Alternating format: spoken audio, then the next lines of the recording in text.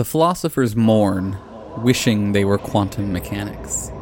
They approach the man playing the harmonica, sword unsheathed, ready to do battle with the unquantifiable machinery of the imagination. But in full retreat, they flee a ghost that never had any intention of haunting them.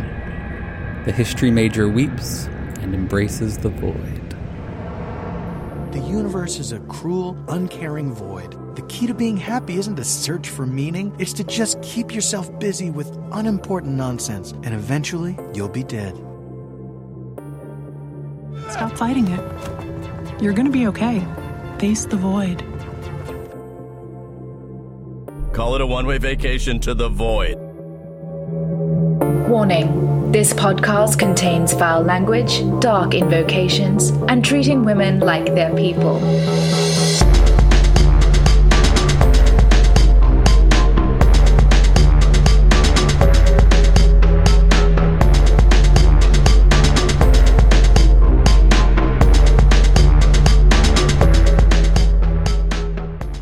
Welcome, friends, to episode 153 of Embrace the Void, where everyone deserves their own Uncle Iroh. I am your host, Aaron, and this week we are back to some straight-up philosophy. We're going to talk about the importance of filial piety and how that works for individuals coming from abusive households. So, content warning, there's going to be a little bit talk of abuse within families, so let's get cracking. All life ends in death, which we, as a species, are cursed with knowing, resulting in something. My guest this week is Janelle Shiroshita Vavzhniak. Yes. Close enough, right? Okay, we were practicing Close before enough. the show. Okay. She does work on non-Western philosophy and has been recently working on a topic of filial piety and abuse, a subject that I think is probably quite universal. So, Janelle, would you like to say hi to the Void? Greetings, Void. Thank you so much for coming on and chatting about this. We got in touch through mutual friend Brian Van Norden, who is wonderful and a giant nerd, and I'm excited to nerd out with you as well about some non-Western philosophy. Absolutely. Let's go. Can you start by giving folks a little sense of your background, your alignment, how you ended up in the philosophy life? Absolutely.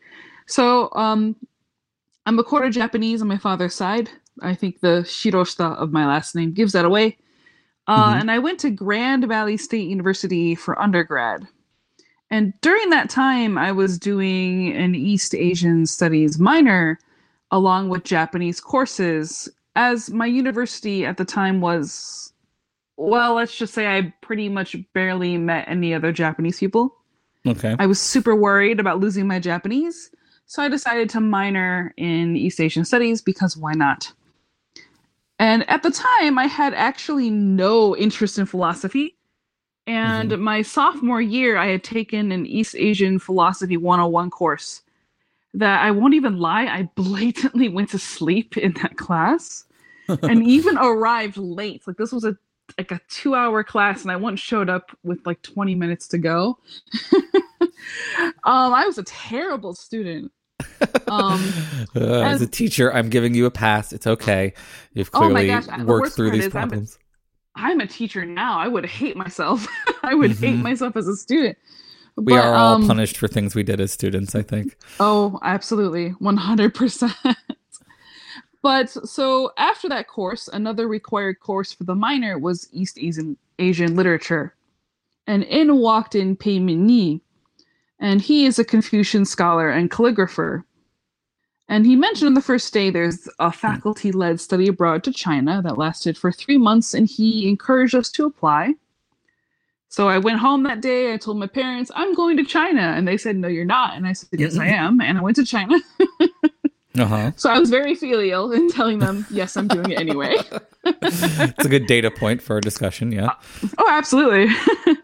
But, hilariously enough, the other professor besides Pei Min that was leading this trip was the same East Asian philosophy professor whose classes I had so rudely slept through and blew off. So I felt pretty embarrassed seeing Galing Shang walk in the room. I was like, oh no. But hilariously enough, he not only did he forgive me, but there is a running joke between me, him, and Pei Min that I'm their daughter. I'm definitely not, but the joke came because a very confused Chinese person asked them, "Why are all these foreigners with you?" And I sarcastically said, "I'm their daughter." And it just kind of took off, and from there, as cliche as it sounds, the study abroad changed my life. Because I think that, learning Chinese philosophy in China and going to these places that were so significant in Chinese history and Chinese like monuments, Confucian temples, Taoist temples, this kind of like woke me up both figuratively and literally, and I just became obsessed with it. So I went from somebody who went to sleep to it being my life, pretty much. Since we're doing confession time, if it makes you feel any better, I slept through part of one of Tal Brewer's graduate classes that he'd allowed me to sit in on. So we're not talking a class of 100 people. We're talking me sitting next to him at a table of 10 people. Oh my God. And he forgave me, and it was okay. I was doing a lot of work at that moment, is all. But yeah, it happens, right? We grow. So you had this awakening experience doing this study abroad, and I'm curious where you now land, sort of now that you have spent some time studying these different philosophies. Where are you? Are you in the Confucian camp, or more of a Taoist camp, or like, are you a Moist? Do you feel like you identify with any of these particular philosophies? I think it's a really interesting question because as somebody who's mixed American and mixed Japanese, I feel like the American part of me really enjoyed Taoism. And the Japanese part of me was very interested in Confucianism because I wanted to understand where a lot of Japanese culture that I had learned growing up came from. It was interesting to actually see it on paper instead of just, growing up with it and this is how it is. Do you feel like Japanese culture sort of took in Confucianism, but not as an explicit kind of, as a philosophy as like China, and that's why it was so different? I think so. Because, one thing is China, I would argue, is not nearly as Confucian today as Japan or Korea is. On a daily basis. Large part of that is because of Mao, and I could talk all day about that, but that's not why I'm here. But and so it was very interesting because another one of my classmates who was doing the program with me noticed the same thing when we went to Japan. It was her first time in Japan. She noticed, she was like, "Wow, this is quite a bit more ritualized and Confucian than daily life in China is." And this is not to say that there is no Confucianism left, because there definitely is. Like, Chinese culture definitely still is in China. But I would definitely argue that because of how Mao himself was very anti-Confucius, especially towards the beginning of what would become his later reign of China, Confucius was definitely demonized quite a bit. And so a lot of what is practiced now that's Confucian is mainly at home with the family, and there's a little bit of business, but there's still a huge difference, I would say, in daily life when it comes to, for example, bowing. We have bowing in Japan and Korea. I saw it sometimes. I can't speak on Korea very much because I wasn't there for very long, but it happened. And of course, there's still small things like the oldest person at the table gets the first pick of chicken. Things like this. Could you explain? Yes. Could you explain a little why Mao was against Confucianism and sort of wanted to uproot Chinese culture from Confucianism in this way? Is it just like it stood in the way of his power, or are these questions you don't want to answer because you're afraid of getting banned from traveling to China? No. I don't think so. I think part of this is common knowledge, and part of it is definitely against the campaign of Mao was 70% good, 30% bad, that the government likes to say now. But basically, it is actually understandable to a certain extent, but the Opium Wars were a thing. And people blamed the courteousness, so to speak, of Confucian ideals, Confucian culture, with how China was so easily manipulated by the West. And so the irony of Mao turning to Russia for another Western idea, but again, it depends on who you talk to. Some people would say Russia is Western. Some people would say Russia is not Western. But regardless, it was still a foreign concept because, socialism, Confucianism is not inherently a Chinese thing. But that, I believe, personally, was a major reason as to why Confucianism was pretty rejected back then. There were posters and all kinds of propaganda made where Confucius was actually an outright villain. It's fascinating. They're very difficult to find. Actually, I know that Brian posted one on his Facebook, I believe last year, and I was to me, it was very fascinating, finally seeing one of these images because they're not so common to see nowadays, but they exist. They definitely exist. Do you reckon that part of it is connected to our topic today, and that sort of Confucianism promotes filial piety and the kind of state, communism that was being enacted there was trying to get sort of piety to be only towards the state and not towards the family in that kind of way, and so they were trying to uproot it for so they could center more power in the state. Oh, it goes both ways. Yeah, because it could also be used to control people further by diving more into the filial piety ideas.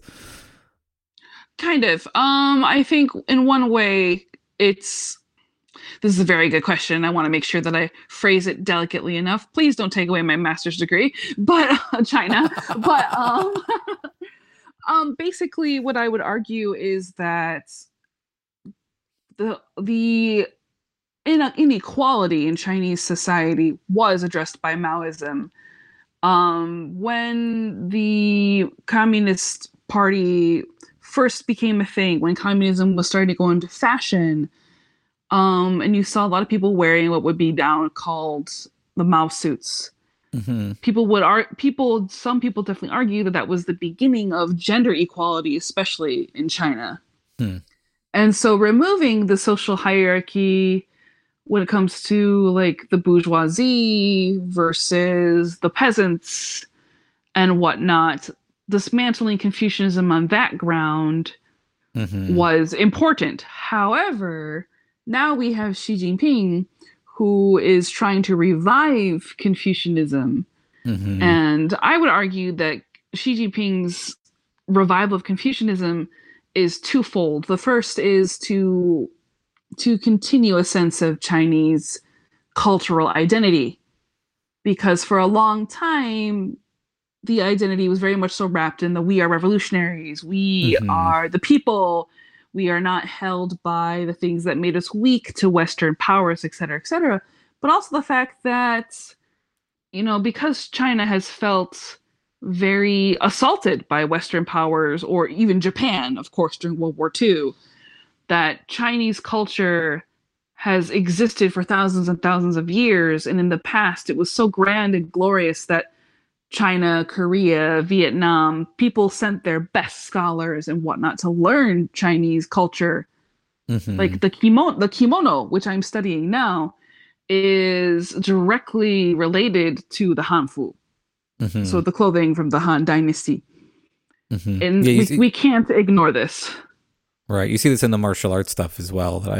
I do Tai Chi, and you see the Chinese government sort of taking back up Tai Chi as a national symbol when it had been kind of pushed down as part of a religious practice for a while, and similar, Absolutely. and tying it to Taoist traditions in ways that are more amenable to the state, it seems like. Absolutely. And I would like to actually explore that more in the future. I'm not so sure what angle to approach it now.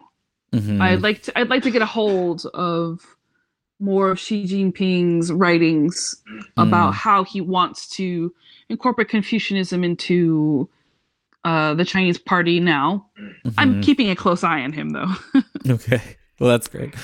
So let's talk about our main topic here some then. So why is it? So let's just explain our terms here. We've talked about filial piety a couple of times here now. What is filial piety? And why is it such a significant concept in certain cultures, especially certain non-Western cultures?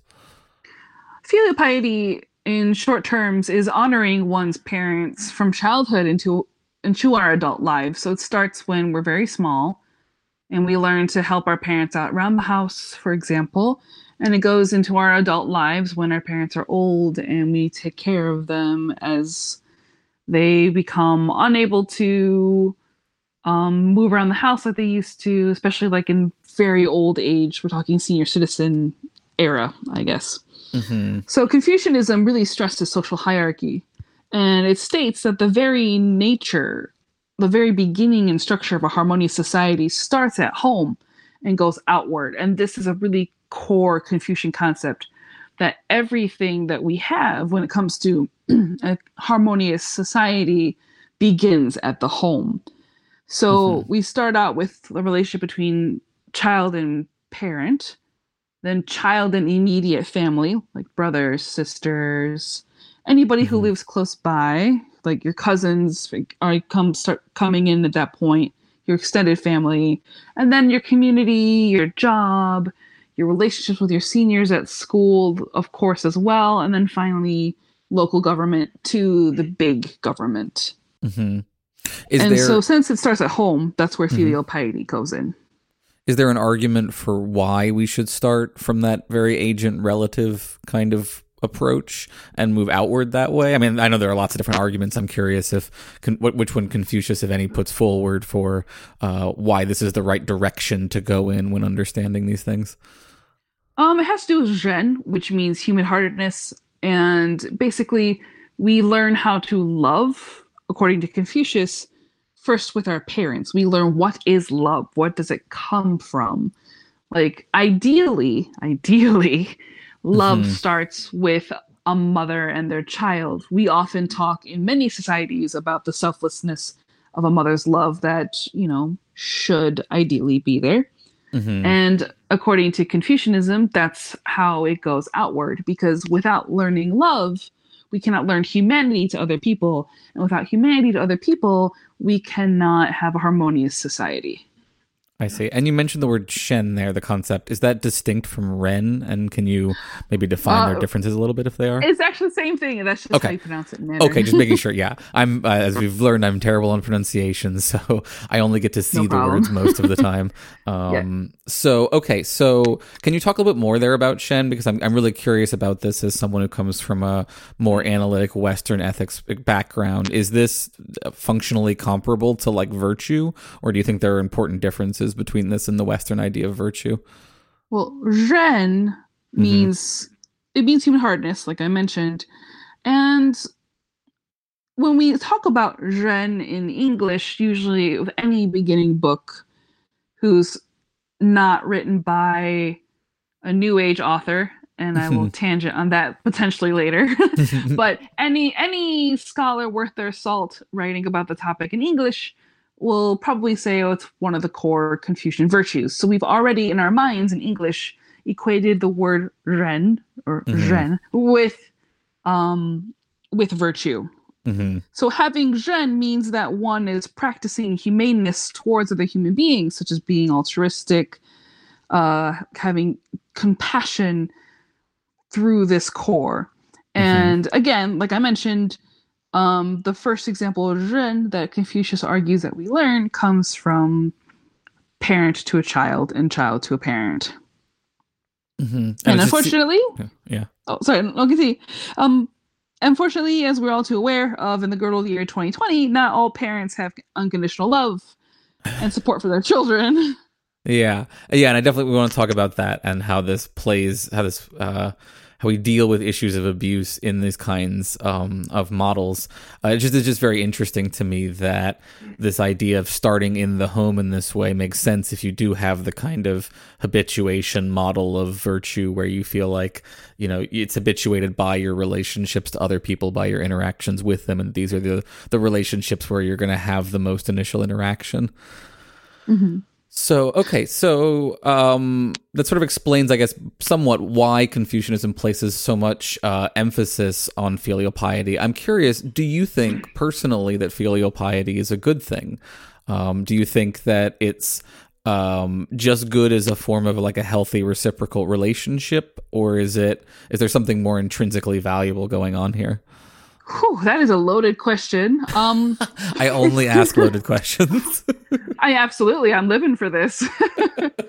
All right. So basically, if you ask any survivor of parental abuse, chances are they will say that blindly obeying their parents would have contributed to even more harm towards them. And unfortunately, I do think that's a major problem in the surviving Confucian societies of today, whether we're talking Japan, China, etc., is that many people, including parents, especially parents, interpret filial piety as obedience, that the child should obey the parent, etc.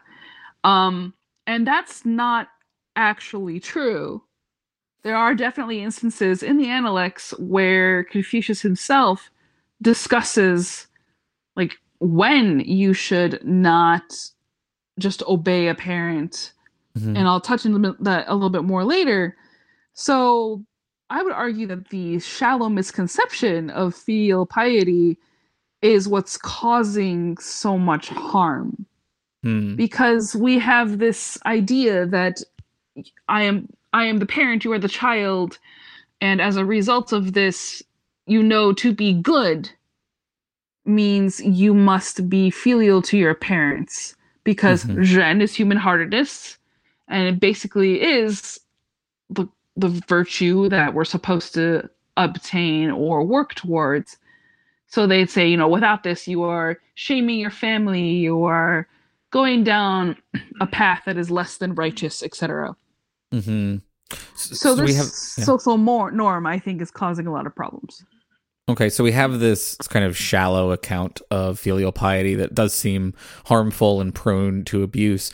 Do you think that, would you prefer that people adopted a richer version of filial piety, because you do think that there is value in this, but it just has to be, you know, in a more healthy, modern, properly understanding human psychology kind of way?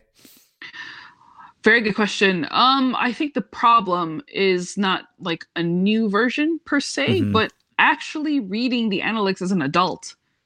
A major problem for a lot of people who learn about filial piety and Confucianism when it's not in an academic context. Not saying that academia is the be all end all of all things, but for most people, if they study Confucius here in the East, it's at school.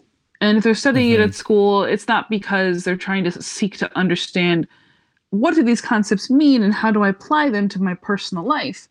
It's I'm going to now be forced to translate from classical Chinese into modern Chinese just to show that I know how to read classical Chinese. And this is usually done in mainland China, at least in middle school.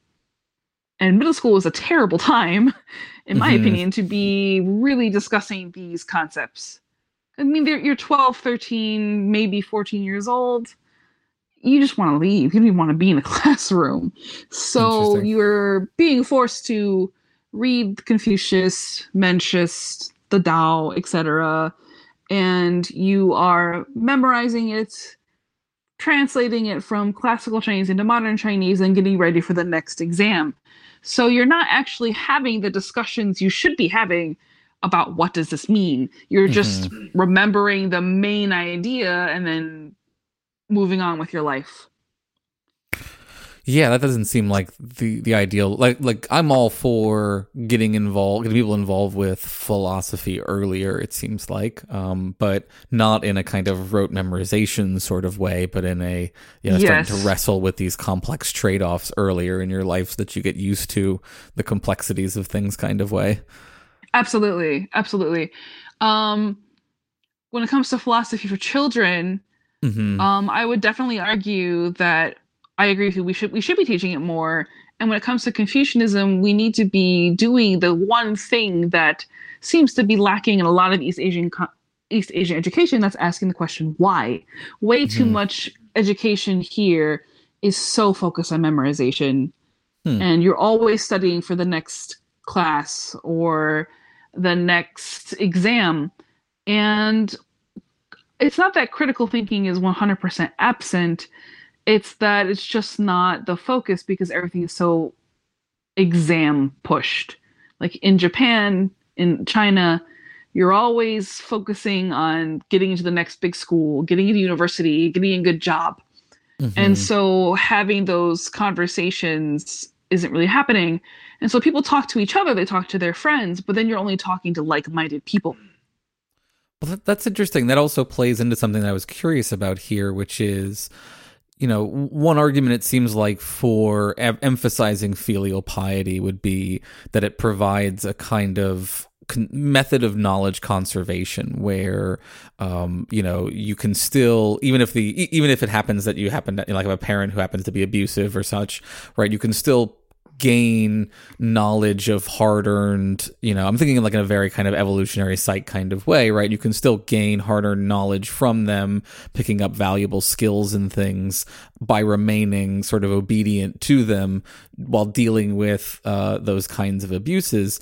I'm not saying that justifies it at all. I'm just thinking about ways in which, right, that like the universe, which I don't think particularly cares about how much people suffer, why it would, why such a view might be effective and adaptive and persist.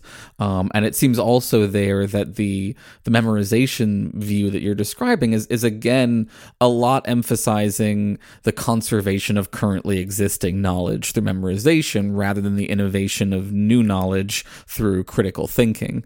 So I'm curious if you feel like there is kind of a broad narrative that conservation is more important in these kinds of worldviews.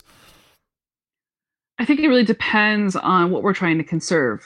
Like, I mentioned very briefly that I'm studying kimono right now. So I think Japan is a very good example of a country that's trying to retain its traditional cultural values, but is also very much so caught in the how do we become modern ways, which there's a large misconception anyway that Japan is a modern country and has robots everywhere and whatnot. Like, I think people would be surprised if I told you how many times people write things down instead of email, or or that some people still use fax machines, which I'm like, you use a fax machine? I haven't seen one of those in forever. But so Japan is very stuck on tradition when it comes to things where Japan should become more modern. And that's actually an area where I think China is overcoming Japan, because China is modernizing almost too quickly. Last time I was in Shanghai, they had a facial recognition software for paying for my food with Alipay. And I just stepped in front of the camera. I didn't hold out anything. The camera just took it right from my bank account. Interesting. Which was both amazing and terrifying at the exact same time. But anyway. Yeah, that's unnerving. yeah, definitely. So when it comes to conserving tradition, Japan has been definitely trying to make a lot of money off of tourism with preserving traditional Japanese culture. But the worst part is a lot of it has been forgotten. The average Japanese person actually does not know how to put on a kimono by themselves. Which I kind of knew that, but it didn't really become a reality for me until I moved here. And so I have started to take a course where I'm becoming licensed in kimono. And it's important. There's a license? Because, yes, there is a license. I did not know that until last year.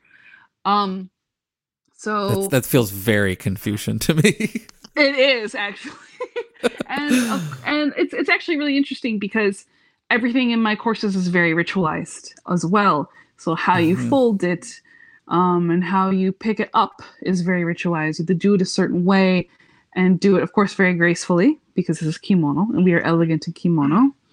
And this is a way, of course, of preserving culture in a modern world where the kimono would be seen as an inconvenience because it takes much longer to put on kimono than it does to throw on a t-shirt and jeans and go outside. Yeah, we have a conflict in these ideas. Yeah, and this is a question that I was noodling around with on Twitter because someone was talking about this, and it came up in the context of like ethno-nationalism. Okay, so it's like not even a great context to begin with, but like the question was, and this is also one that comes up when I talk about environmental ethics kinds of stuff, is the ethics of preserving of cultures. Do we have a moral obligation to preserve this traditional Japanese culture? Where does the value in preserving it, and how much does that value weigh against potential costs for preserving it, like what you're describing? And of course, this is not something I asked you to prep about, so feel free to beg off. No. I think it is. That's half the reason why I'm doing this. So my goal with the kimono thing is that a lot of Japanese Americans feel very disconnected with their culture. They have an identity of being Japanese American, like we're not the same as somebody who's white American or Mexican American, etc. But there is a disconnect between your experiences as an American, your experience as a Japanese American, and getting in touch with your Japanese heritage. So my goal was to get this license and then help other Japanese Americans or Japanese diaspora in general in relearning Japanese culture, so to speak, especially for those who maybe you can't travel to Japan or you can't spend very long in Japan, long enough to really learn kimono traditional culture, because it's such a touchstone of our identity as a people. But then, of course, there's the problem with, like I mentioned, with filial piety and child abuse, where we are at a crossroads. We have this identity that's, honoring our family and family virtues. And, how often do you see somebody say, oh, I really appreciate Chinese women or Japanese women because they put the family first? And then dunk on American women and say American women don't care about family, they don't care about this and blah, blah, blah. Where is Jesus? This kind of mentality. And so young people are at this gigantic crossroads where, of course, we want to preserve our cultural identity, but the cost is potentially giving it a nationalism, like especially seen in China, where Xi Jinping is really pushing Chinese cultural identity and pride in being Chinese without any critical thinking whatsoever. And that can be a major issue when preserving culture becomes mixed in with nationalism and fascism. That makes sense. So you mentioned that Confucius actually has a more nuanced take on filial piety than just obeying one's parents, and it sounds like it might be helpful to think about that on both a national level and a personal level. Can you say a little bit more about? Can you say a little bit more about what he says about this sort of more nuanced distinction and how it might be helpful for us young people trying to understand our filial piety? Absolutely. So, Confucius himself actually discussed standing up to one's parents in passage 418 of the Analects. He encourages being forthcoming with any issues one has with their parents, but also gentle and steadfast. Of course, being respectful is really important, but it's also important to, remand your parents in a appropriate way. So, for example, there was a rather famous passage in the Analects where a parent wanted to kill his own son. And rather than remain, the son left. So Confucius stresses that a child should not act in a way that encourages the parent to do something bad. So, for example, if someone is feeling like, oh, I need to be filial to my parents, I can't just leave them.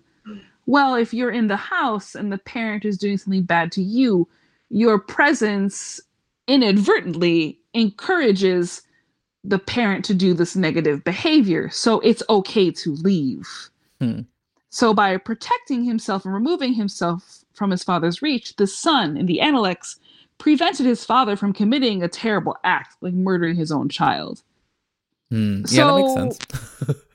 For a Western audience, this isn't perfect. I mean, a lot of Westerners would say, well, the child is not responsible for the parent's actions. If the parent does something bad, that's on them.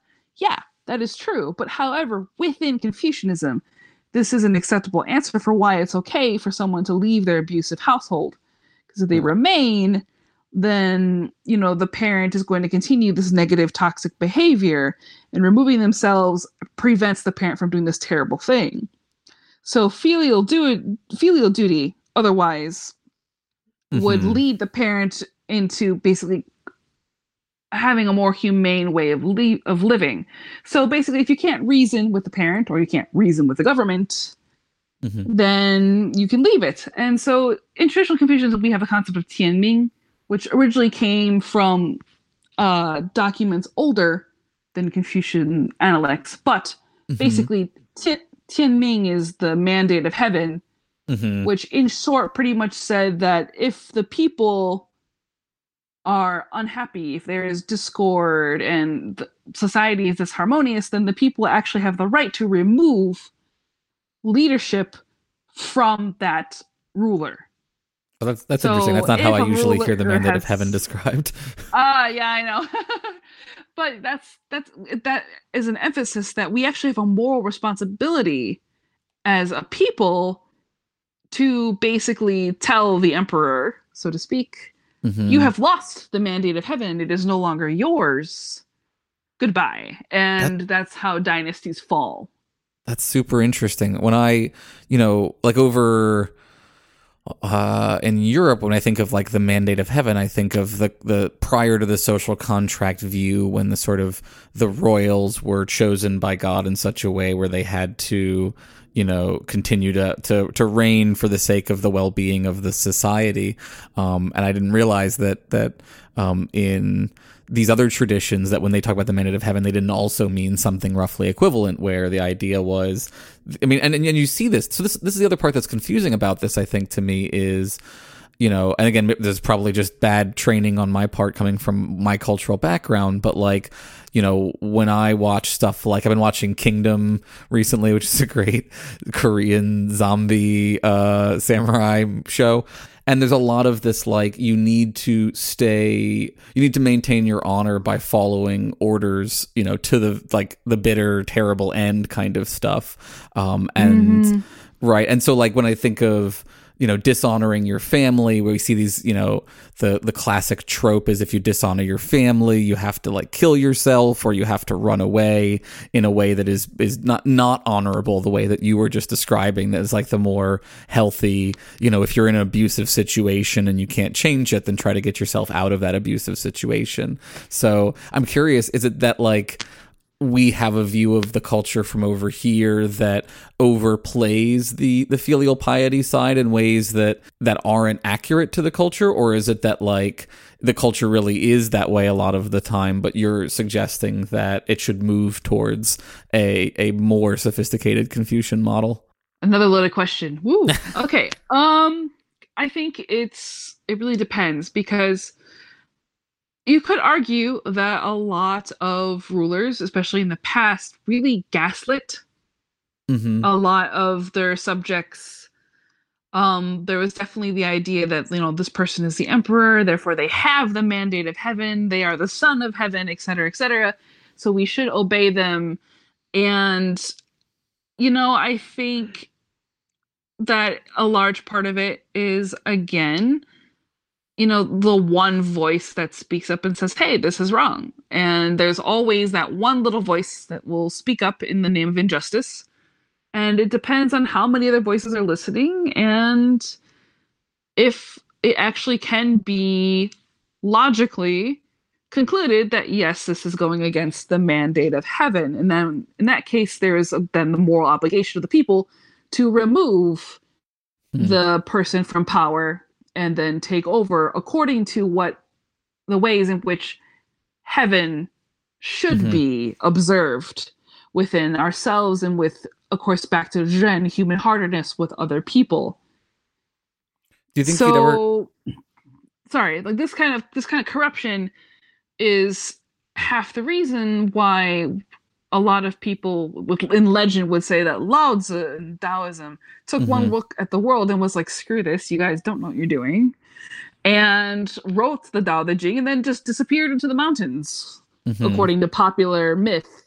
So by confusing ego with heaven is how we've gotten to this point. And that's the same thing with filial piety at home. We have confused ego with honor. Okay. So having that lack of ability to be critical and analyze it through a more logical, realistic lens with a true understanding of the text and discourse. It's so important to read different opinions. There's so many Confucian scholars out there besides just Confucius himself. There's Mencius, there's Zhu Xi, there's Wang Yangming, etc. Reading different Confucians, Neo-Confucians, it's so important to get a larger picture than just memorize the text, forget about it, and try to practice it and see how well you do.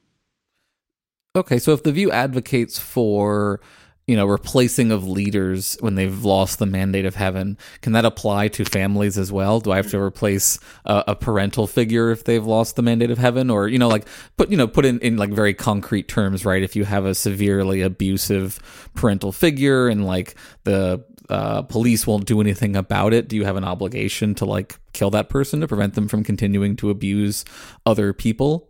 Sort of the reverse of the killing of the child question earlier. Definitely not kill, but remove yourself, because killing a parent within Confucianism would be seen as a terrible act because it's not righting the wrong. The way to right the wrong is to not allow the parent to continue the bad thing. Now, if this is in self-defense, that's a completely different story. But if in this case, like the parent is not parenting the way they should, if they're being obviously abusive, you really can't find another parent. I mean, you kind of can, but without like formal adoption papers or anything like that, the best thing to do is just to move on and to be a better parent yourself or a better member of society the way that your parent should have been. And so that's the big difficulty that I have to admit that Confucius really did not touch upon himself that much.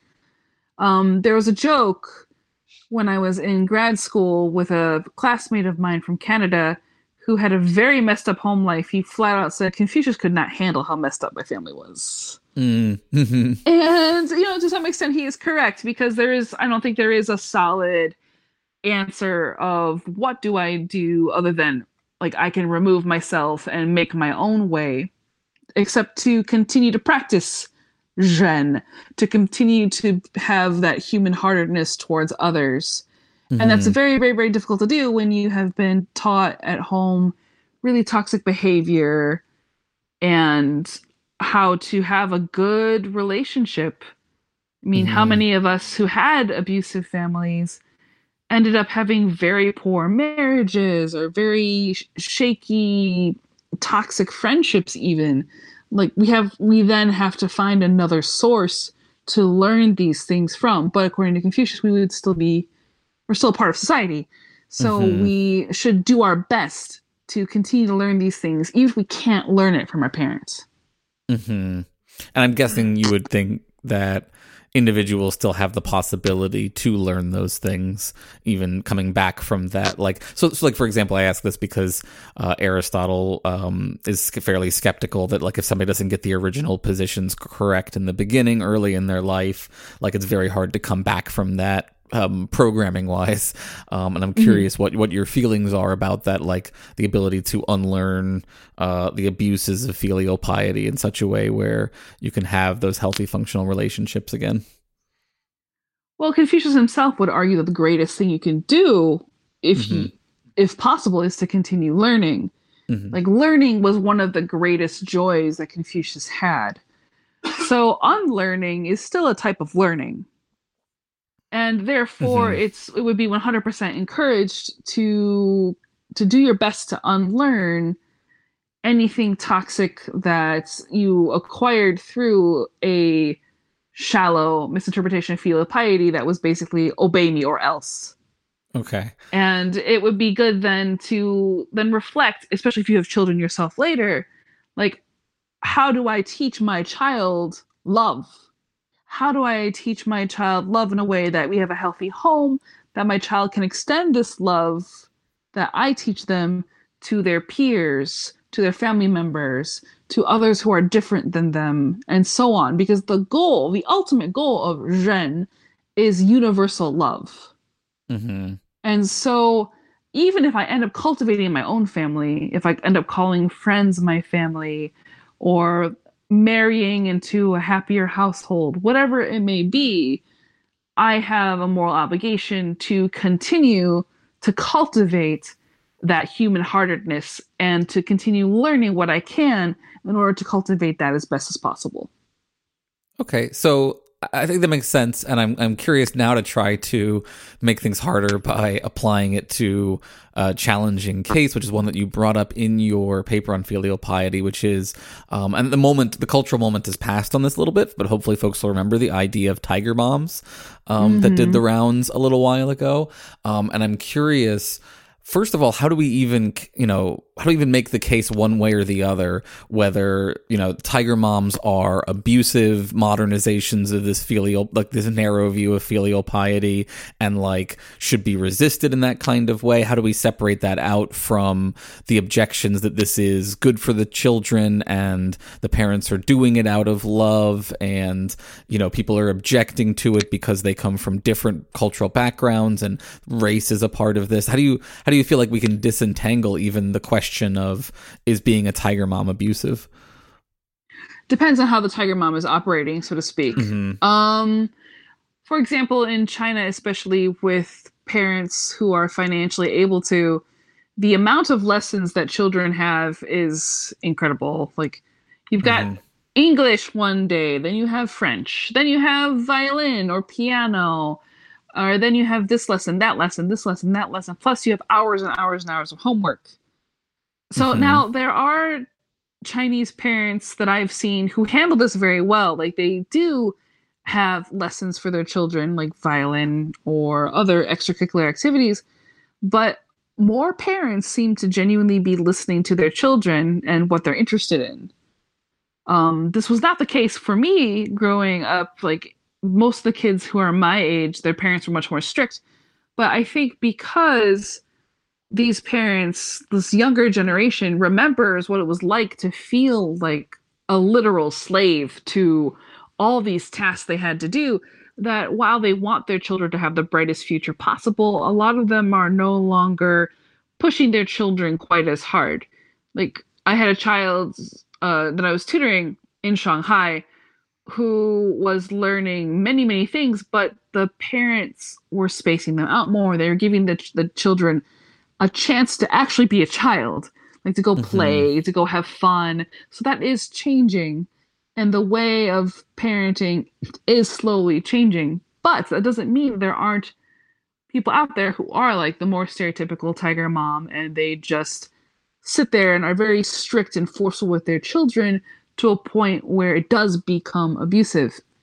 So when it Mm-hmm. comes to filial piety and how does a child tackle that, um, it honestly depends on, I think, teachers quite a lot of the time.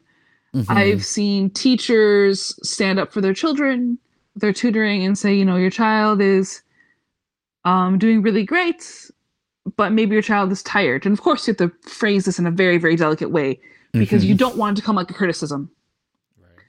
Because you don't want the mom to turn to the child and say, "Were you yawning in class? How dare you? That's disrespectful." Like, you don't want that to happen.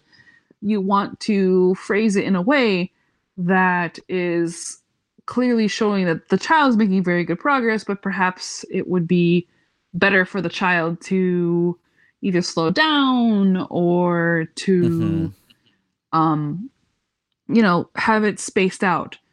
Like, for example, there are definitely parents who think that it's a great idea for their 2-year-old to learn English.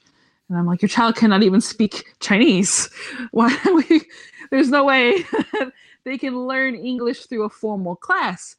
So convincing the parent that, hey, we can, let's handle this in a more fun way with your child so that their child is learning on top of having fun. So a lot of parents are really buying into that idea, which is great. And furthermore, the government is doing something as well. So like for online teaching classes, which are becoming more popular, there's a limit for time. Most of these lessons are not longer than 30 minutes. And I think that's very important.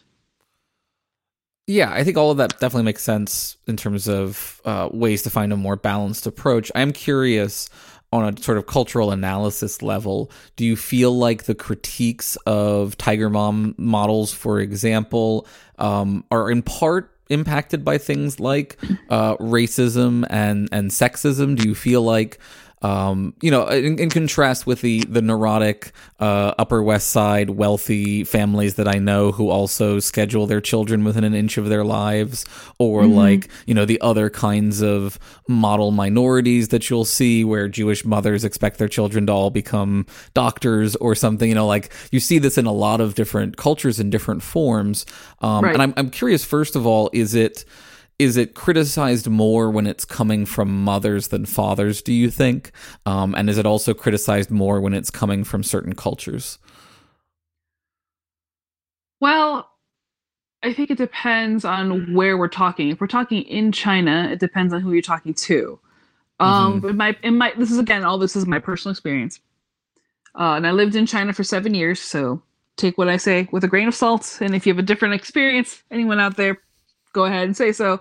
But a lot of parents that have been stopping this have been doing so because of the concern on health.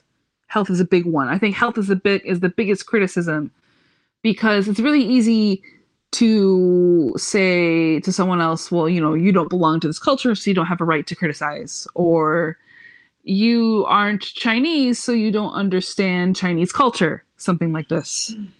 And on one hand, there is some truth to that. Like, I am still not Chinese. At the end of the day, I'm not a Chinese person. I am a guest in this culture. Everything that I have learned through personal study in China, and have learned this from listening to Chinese people speak. So any inaccuracies are 100% on me. And of course, please, by all means, do talk to Chinese people, do go to China, do study. And of course, that extends to Japan, Taiwan, and Korea as well. But I have definitely noticed that it's a really easy thing for a lot of people to use as a scapegoat when they don't want to be criticized. They can say something like, and I've had this said to me, like, you don't understand Japan, which A, that's insulting to me because I'm part Japanese. And B, it's an excuse to not look inward. And so then if that's not the excuse, another excuse would be found. For example, you're not a parent, you're a teacher, you don't have your own children, so you don't understand. Which then as a teacher, I could then counter, I'm with your child all day. I'm observing their behavior. This is how they're acting in class. This is clearly stressing them out. This is clearly harming them, etc. So either the person will listen or they won't listen.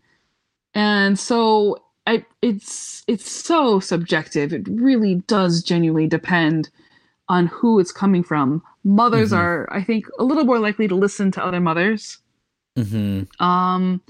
I think parents are more willing to listen to teachers if we can say it in ways that is, I guess, parental language. You do have to change it and cater it to the person.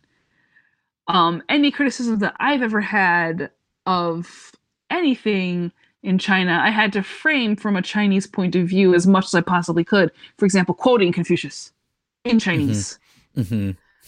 Or did that actually help? Another Chinese person. Yes, actually it did.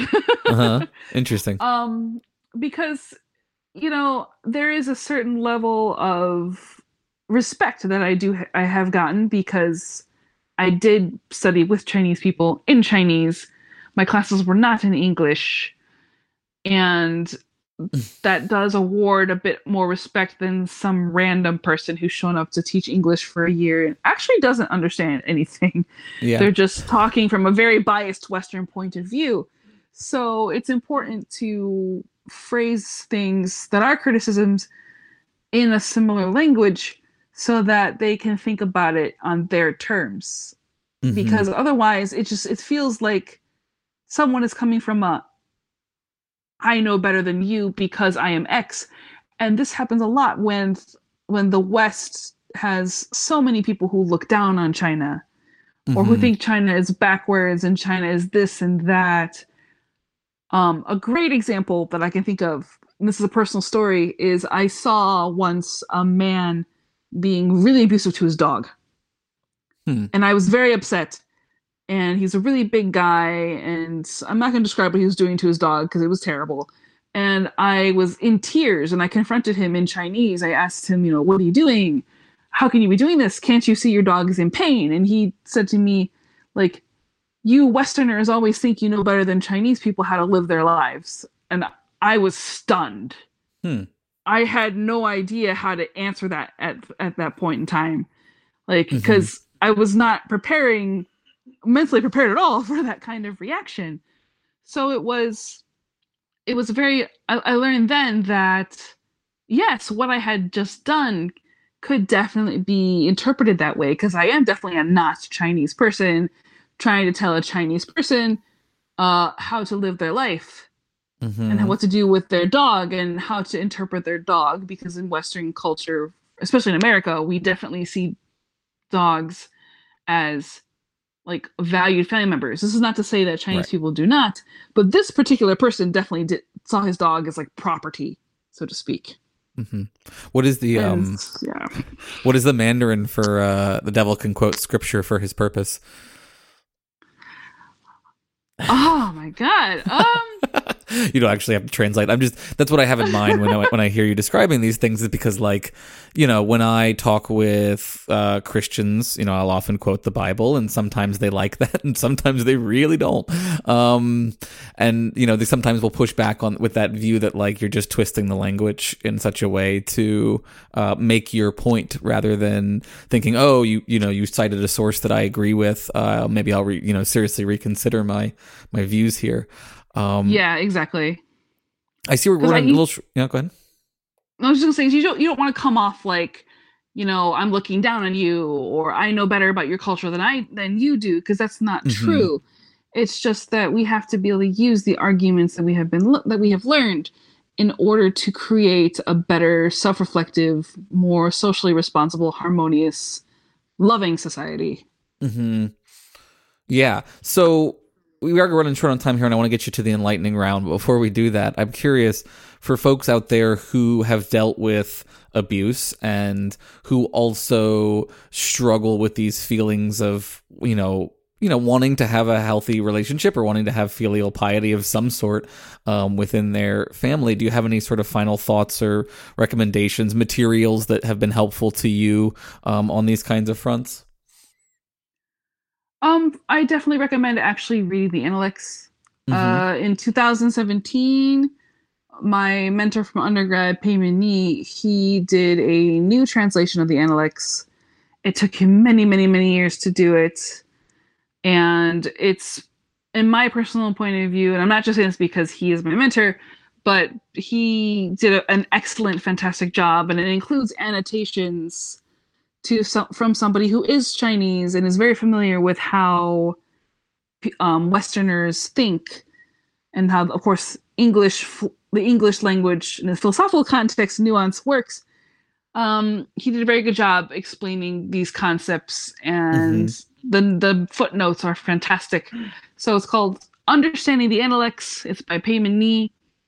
If you get the hardcover version, it's incredibly expensive. I'm just warning you. The Kindle version is much cheaper. Good to know. Good safety tip, Egon.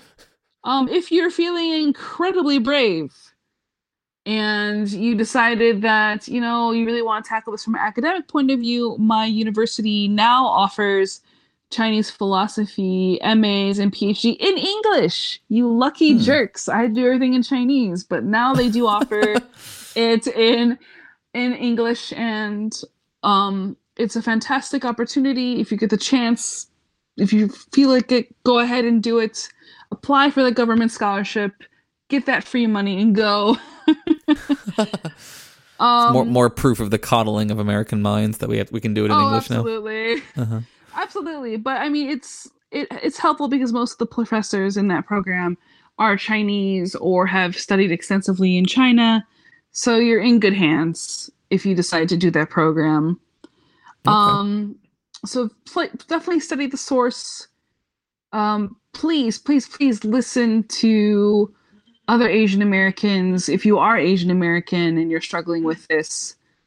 And remember that quoting Confucius always makes you look good. And if it actually better. Applies to the argument and it genuinely debunks the argument, go for it. Okay, great. I think it's a great point to land on. So let's move over to our enlightening round.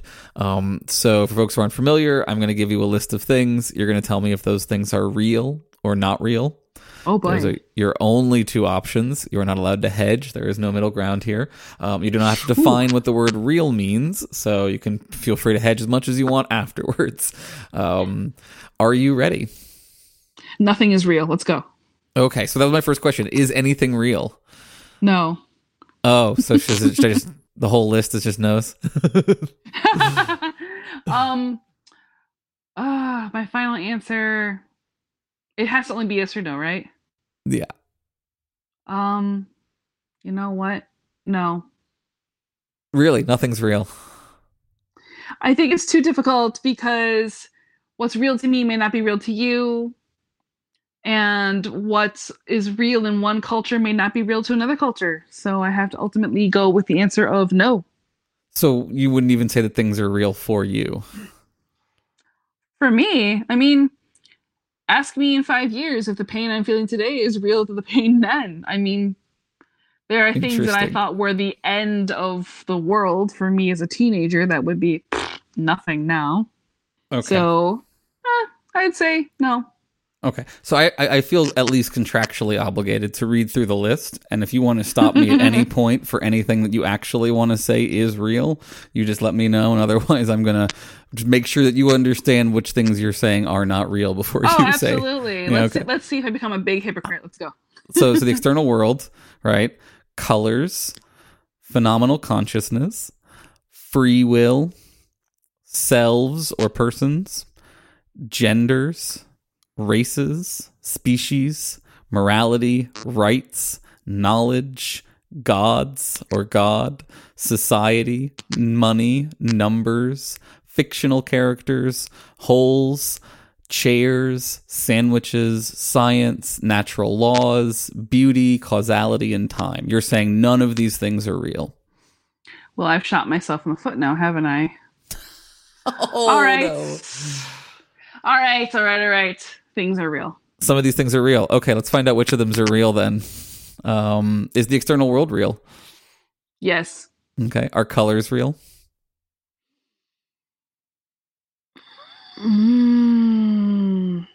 Yes. Is phenomenal consciousness real?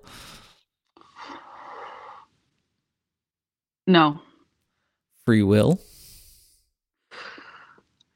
God, I want to say yes, but I'm so terrified. What if the answer is no? Selves or persons? The Taoist in me wants to say no. Okay. Genders? But the rest of me wants to say yes. Yes, I think gender is real. Okay. Races? Absolutely. Species? Yes. Morality? I sure hope so. Okay. Rights? Yes. Knowledge? Yes. God or gods? Ooh. plead the fifth. Nope. No, I'm joking. Not an Oh option. boy. I'm not allowed to say in the middle, am I? Nope. Real or not real? Oh no. This is so hard. I know. You should have stuck with just all You know no's what? from the beginning. I should have, even if it made me look like a hypocrite. You know what? Yes. Okay. Gods are real. Society. Man-made, but Mm, you know what? No, this is so. Is society real?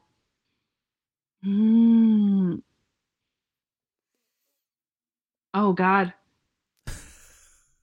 you're killing me, Aaron. yeah, I Oh, don't boy. know. I like torturing people. It's not a good sign. That one is the toughest. Is society real? I know. Are we in fact living in a society? You know what? This has been the worst timeline I've ever seen so far. The year Yeah. 2020. Yeah. And it's been so bizarre, it has to be real. So, Okay. yes. All right. Society's real. Is money real? No. Numbers? Yes. Fictional characters? No. Holes, like a hole in the ground? Am I allowed to ask you to define a hole? Nope. Just a hole in the ground. I dug a hole Yes. with a shovel. All right, sure. Yes. Okay. Chairs? No. Sandwiches?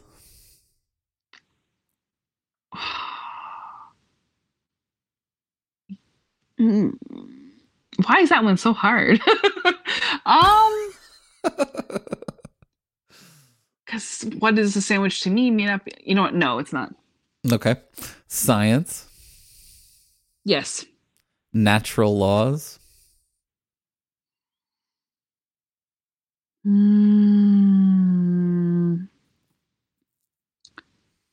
This one is the worst. You keep By saying far that. the worst. Well, because you keep introducing me to new levels of hell, so This may be the best of these that we've had in a while. oh my God. Because my brain is thinking of so many different things at once. I know. Natural laws. One way or the other. You'll be judged for all eternity for your answers here. Joy of joys. Stakes couldn't be lower. Right. You know what? No. Not real. Okay. Beauty. Absolutely not real. Causality. Yes. And time. No. Okay, you survived. How do you feel? Like I not only have I shot myself in the foot, but I've shot myself in every single appendage possible. Yeah, it's a fun game. Man. You know. That is a very fun game because if it definitely feels like I'm being a hypocrite in various ways, and I'm not allowed to say in certain contexts. But Yep. ooh, I'm like you asked me, are holes real? I said yes because there's a bunch of holes in my foot, my hands. I really shot myself this time. It's a very special philosopher hell, is the way. I Oh, like to think of it. absolutely! It's a great philosophical hell. Great. Well, thank you so much. It's been a lot of fun, and I will catch you back watching you get tortured by people on Twitter. Oh, absolutely! Enjoy the show and pull up some popcorn. Let me know if you find any of my takes hilarious or whatever. All right. Thanks very much. You're welcome. As always, I'd like to thank our listeners and patrons who make the show possible. Thanks to our $20 tier patrons, Jude Law's Canadian accent in Existenz makes my pussy throb, blacknonbelievers.com, blacknonbelievers.com, blacknonbelievers.com, Jesse Rabinowitz and Brenda Goodman, Chad T. And thanks so much to our top tier patrons, the venerable Richard Milhouse Nixon and Dave Maslish. Really, none of this would be possible without you. If you'd like to support the show, please leave us a 5-star rating and a review on your podcast app. Follow us on Twitter at ETVPod. And if you notice a small void growing within you, consider supporting us financially at patreon.com/embracethevoid. Just $4 a month gets you our bonus book club content. Most importantly, never forget, You are the void, and the void is you.